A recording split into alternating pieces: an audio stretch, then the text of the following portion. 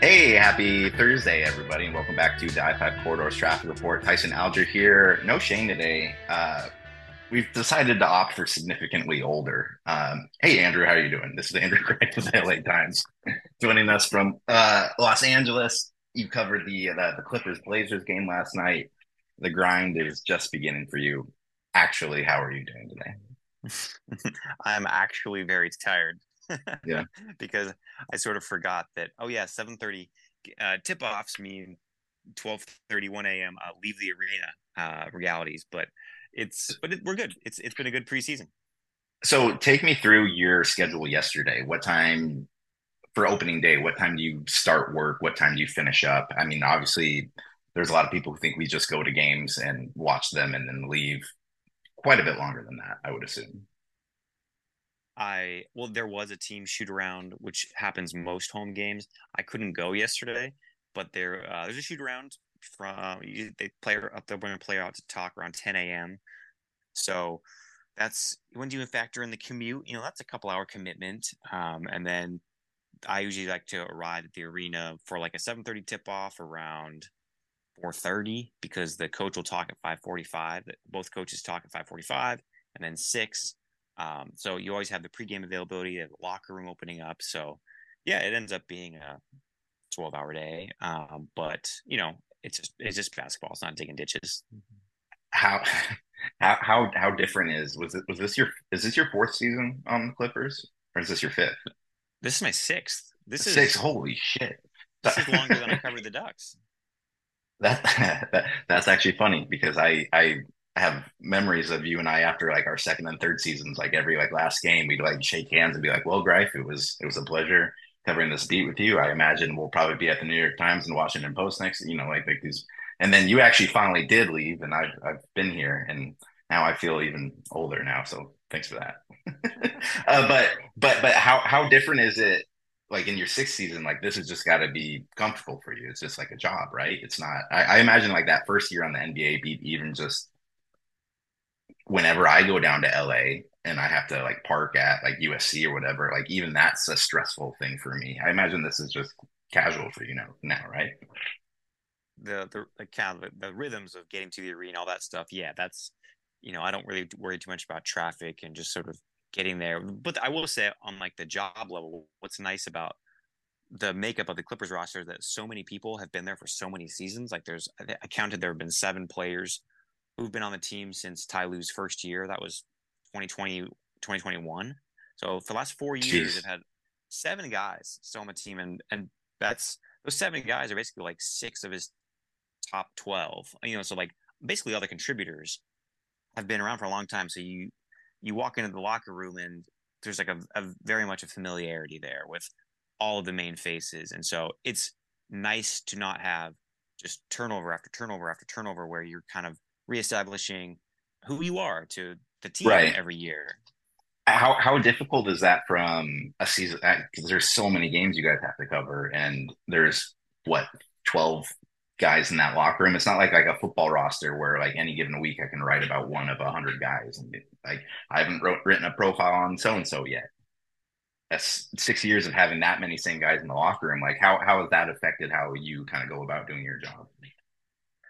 Yeah, I mean, I think as we know, our jobs is kind of hinge on if you do it well, like you're giving people new information, and so I, it can be a challenge to sort of okay, what am I going to tell people about Kawhi Leonard now or Paul George? So I was actually really happy that like in the preseason, I wrote my season preview story, and I talked to Paul, and I walked with him to his car after a preseason game, and I think I got a new side of him where he was pretty reflective and introspective, talking about his career and how he thinks he'll be remembered or how he hopes he'll be remembered. And so that stuff is like a win in my book because I feel like because people have been reading about in a lot of ways the same 4 of the top 5 for a number of years, they probably are like, well, what's new about this team? So it is a challenge, especially when the storylines a lot of the same too, where they're just always hurt. It's not Right. like there's a lot of new variables about, well, why are they struggling? Well, they're hurt again. So there's a little bit of how am I going to uh, bring some compelling information to this when a lot of it feels pretty familiar. But to your point, like that Paul story and having that relationship with him to where you can walk with him to his car and to have that conversation, that's almost like you're unlocking like the level, like the next level is like within like that same yeah, I just it's impressive, and I actually envy that a little bit because I mean, even uh, in the 6 years you've been gone from Oregon, the coaching staff has been recycled Yeah. several times, and it's a little bit of a different animal in the college athletics world too, where you're not often walking a player back to their car. Oh, by the way, the cars are a lot nicer now than back when you were on the beat here. A little different than when Marcus was driving around his cube or whatever. I remember, I forget what it was, but I remember people always I joke think about, it oh, I think it was definitely it was definitely the cube. I think. yeah, that was pre NIL money, you know? Yeah. Yeah, they but they're all still parked in that on that street like across from the actual like parking garage. And so you'll see a lot more like BMWs and some Mustangs and it's just like okay, okay. Well done, NIL. I see you. How was one we'll get back to the Clippers in a second because I actually want to do like a little bit of a larger. I think they could be a very good NBA team this year. But how bad are the Blazers, Andrew? Like, is this give me some after watching last night? Give the I-5 corridor fans something to hold on to for the next 81 games. Well, I think it's a really fun team if I were following the Blazers because yeah, like you sort of know the rules of engagement. Like they're not going to be probably a play-in tournament team, certainly not a top six team that would just have an automatic playoff entrance. But I, you're essentially watching like the opening pages of what if you think about like a book, like you're looking at the open pages of Scoot Henderson's career and I remember how much excitement there was around Damian Lillard's first season because you were just like, wow, we get the privilege to watch this guy grow up in front of us. I think that's cool. Although you know that there's going to be a lot of struggles and there's going to be many, many losses. And like last night's where they trailed by 30 and never led, that's probably going to be the rule more than the exception. Right. Um, but when you look at the roster, it's like, okay, you have sort of the very beginnings of a 19-year-old's career. Then you have a roster that isn't like something that you just look at and think, how are they ever going to compete? You know, like you have Tybal, who's a really good defender. You have Jeremy Grant, who's still has that capability to be like a potential all defense guy. There's you go down the list and like Robert Williams is like a really good defender. I mean, he was like a vital part of a NBA final appearance team 2 years ago. I mean, so like the guys, the resumes they have on their roster are not like these no-name people who you're trying to be like, well, who is Right. this or why do I care? Like Shaden Sharp. I mean, watch your head. He's gonna dunk on you every chance he gets. So there's some reasons why you can talk yourself into thinking, I bet they could hang with this team tonight, and they have that element of hope that I think not a lot of rebuilding teams have. It's kind of from a storytelling perspective, it's almost the opposite a little bit of the situation you're in, where it's all right. Let's here we go. Everyone's healthy. Let's try this again. I wish with the Blazers, it's not like they finally got out of that purgatory. It's no longer can Dame and them do it. Can they get Nurkic motivated and have this all together? Like they may very well lose. I mean, they may win like what 25 games this year or so, but like at, at least it's something different. Like I actually I enjoyed watching last night, even though it was ugly. It was ugly basketball, and also they are qualifying to the McNuggets purchase now for 100 points. It's with a minimum $2 purchase, and I think there might be some more riots around town here. Oh no. Yeah, I don't think there's any Yeah. restrictions on the Clippers food promotion, which is if the opposing player misses two free throws in a row in the fourth quarter, it's free Chick-fil-A. Oh man, that's great. So they've held on to that. Like as if a crowd wouldn't go crazy enough for two missed free throws, and then they actually have like a pretty decent bargaining chip. Like that's nice. I just want to paint the picture of how bonkers some of these promotions are in the arena. Like on the one hand, in the fourth quarter, just based on where people sit, like the cow, like the Chick-fil-A mascot cow, that's always like waving its legs, I guess you'd say. to get the to distract the free throw shooter.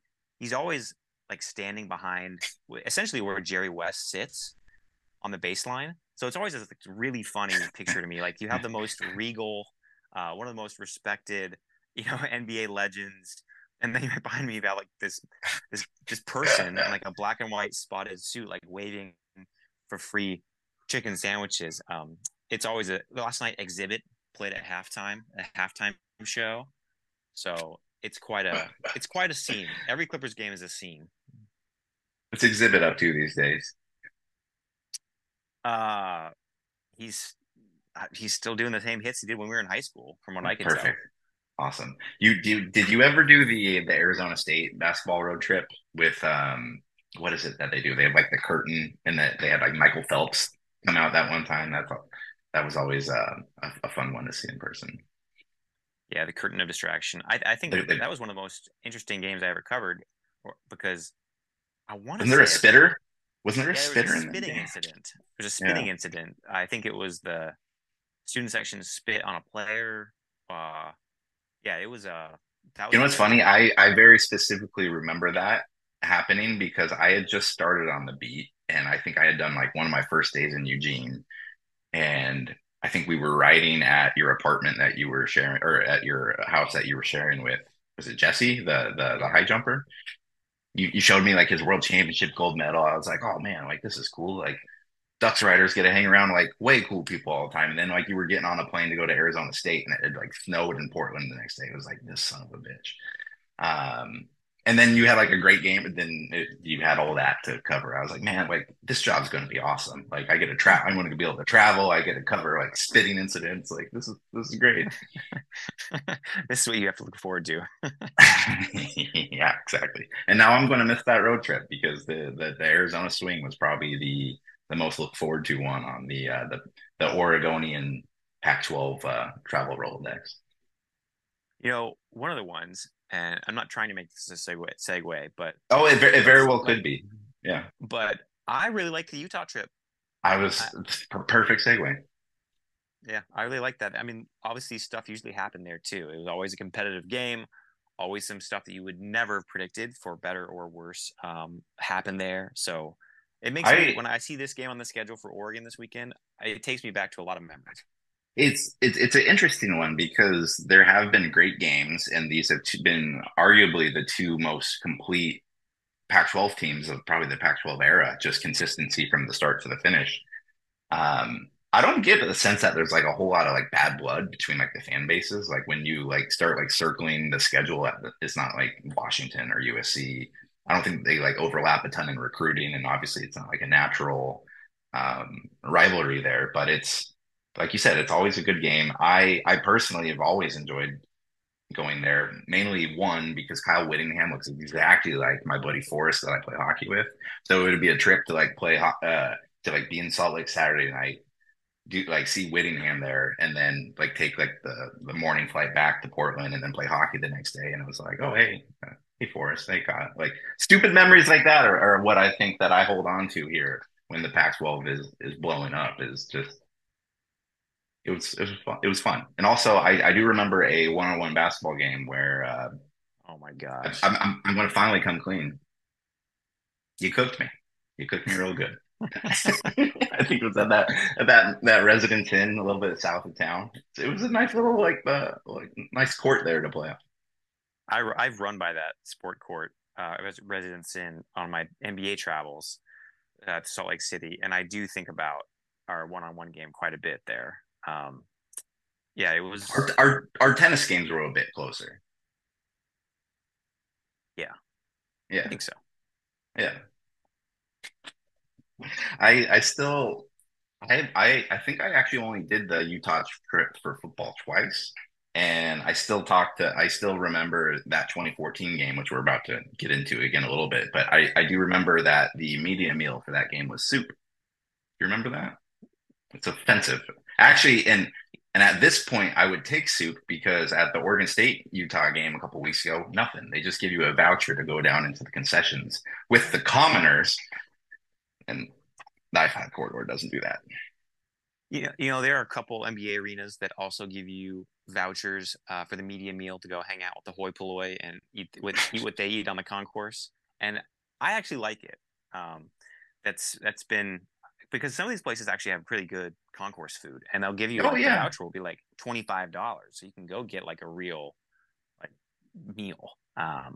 But yes, Don't, don't get I me wrong. Like I do respect probably especially in the NBA where you're going to different cities. You know, there's probably get different taste of the concessions, but that's a different ball game in an NBA arena than it is a football stadium. I would object.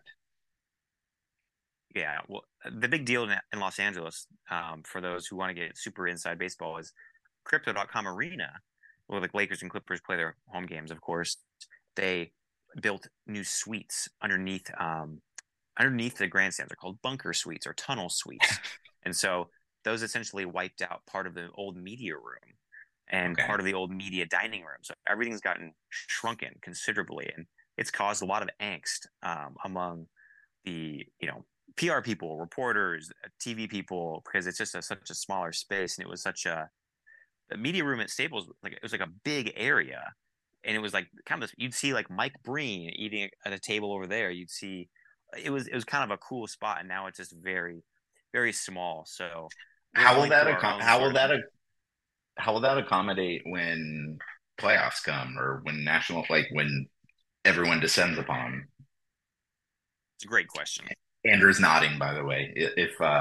If you were watching this on YouTube, which we're not doing because neither of us had time to put our faces on this morning, you would see Andrew nod, just nodding in agreement there. Yeah, no one knows. We'll see. The first Lakers Clippers game is November 1st, and that will be a good test of how much how much seating there is. The 2014 Oregon Utah game, do you remember that more for the Kalen Clay fumble at the 1 yard line that was returned by Joe Walker, or do you remember it more for the Farrell Brown knee injury? Probably Farrell Brown's injury. Yeah.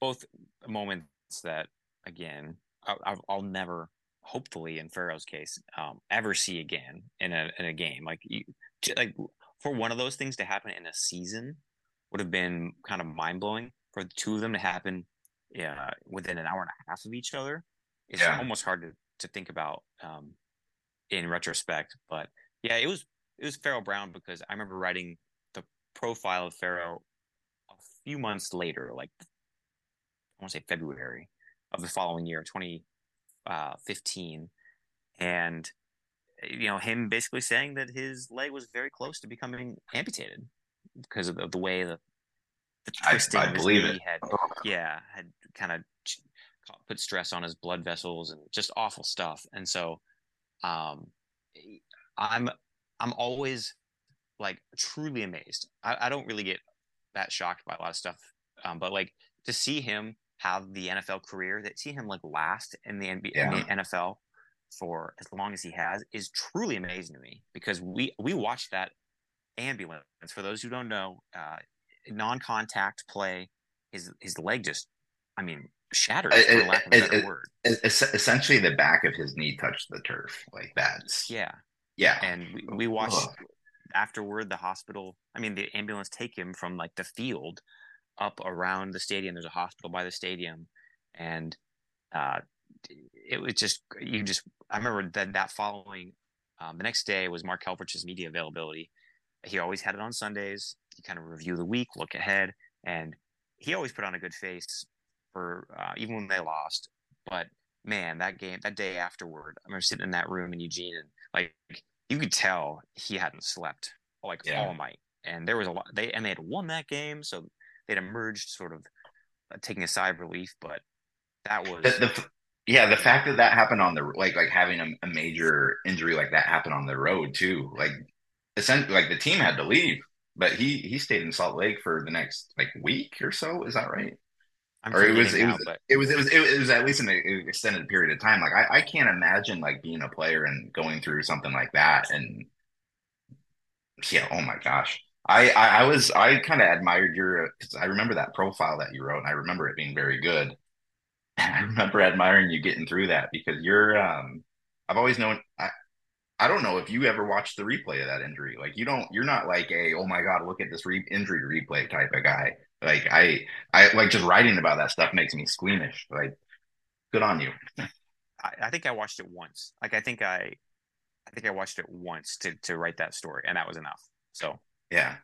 The fact that man, there was so much stuff that happened in that season, but just like even in that game, like going back to like the Joe Walker return, Oregon ends up winning that game like 50 something to 20. So if you're looking back at like the box score, you're like, ah, that wasn't a close game. But that would have been 14-0.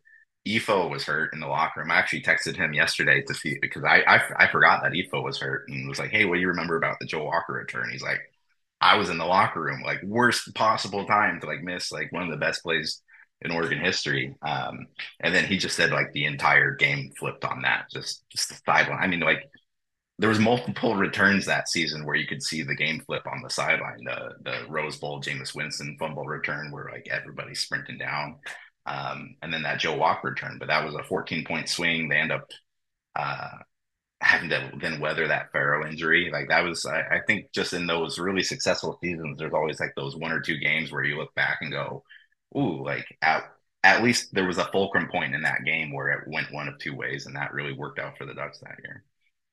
you brought up the Oregon and Utah rivalry and how it's not really a rivalry. It's not, but they're two very good teams, but not necessarily a rivalry. But I think it's interesting. This isn't really a take, but I don't know that there's a series that Oregon has played for the last decade that has had more random stuff, like bizarro stuff happened than Oregon Utah. You think about the fake punt return that Utah pulled I'm, on the I'm writing. Ducks.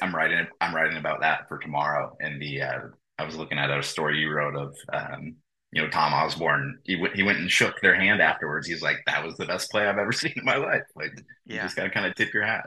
you think about in 2017, Willie Taggart's only year, Justin Herbert with no time remaining, throwing like the winning touchdown in Utah, a game that they had no business. You had the Darren Carrington going to Utah part of Yeah, it. I mean, if you think about it, few of their Pac-12 rivals, rest in peace, um, have kind of produced as much what moments as Oregon Utah. not only that. I remember being. It was the 2019 Pac-12 title game, or no, it was the 2020 Pac-12 title. No, it was the 2019. It was when they played Utah and they just absolutely dismantled them. And I remember before that, I was eating dinner with Chris Camerani, and he thought that like Utah was going to go to the Rose Bowl, and like like this is going to be so great. Like, sorry, Tyson, you got to go back to the Alamo. And then Oregon won by like 30 points that game, and just seeing just the life drive like to come out of Chris's face as he realized that he was going to have to go to San Antonio instead of the Rose Bowl for a week. That was a fun one for me. Well, we've done that. We've had that look of realization on our own faces several times. Oh, well, you had to do the Alamo 2 years in a row. That was just or no, it was 2 out of 3 years for you because it was 13 and then 15. I joined the beat in 14. So by 15, I was like, hey, like San Antonio, this is great. I actually enjoy San Antonio on the NBA travel list, but yeah, that I have fond memories of Oregon, Utah, and I think this will be a great game. I'm looking forward to it. Yeah, I will too. How often do you think Wemby is walking down the Riverwalk? Uh Great question. I wonder if he's even been there. No, I'm sure Yeah. he has. I'm sure he has. But their practice facility, the Spurs opened up a new practice facility this year that everyone who's listening to this should look it up. It's amazing. Just look up, the Clippers. I mean, San Antonio Spurs new practice building. It is amazing. It's been in the works for like a decade. They basically spent that long hiring away or trying to hire away like the top sports scientists and medical people, just and all these kind of interdisciplinary fields in terms of medicine and training, to have this like amazing preventative process. And like the building Like, is all wood. It's huh? sort of like the Star where the Dallas Cowboys practice, which is almost like its own community in a way. Like that's what Yeah. this sort of is. But it's very far north of town. So I I think that's where a lot of the Spurs players kind of end up living too, is sort of Okay. north of town. So I don't know how often he gets into the heart of it, but I would suspect it would be a total zoo if you were. So if even if I were him, hey, I love Boudreaux as much as the next guy, but I probably wouldn't go there if I were him because you're never going to be able to get out of the Riverwalk area. I just have like a vision of, like in Oppenheimer, they basically build a town for like all the best nuclear scientists in the world to come out. And I imagine they've done that, but with every like lower leg specialist in the world, just to make sure that that 7'5" guy stays upright for his entire career. I think you're not wrong about that. Absolutely. Let's close it on this. You're about to start the NBA travel schedule. You know what's good and what cities. What are we looking forward to on the food rotation here? Oh man. I mean, one of my favorite food cities is always Philadelphia. That's a sneaky one for me. Love it. There's a restaurant there that I won't divulge because I don't want reservations to get wiped out by Northwesterners whenever I'm in town. But there's a place there that I always try to go to every single year. Some people on the beat. Um, love Boston, of course. Love New York. Uh, yeah, there's. I mean, there's not. I can find. I'm pretty easy, right? Like if I get to a city, Yeah. I want to find a good acai bowl.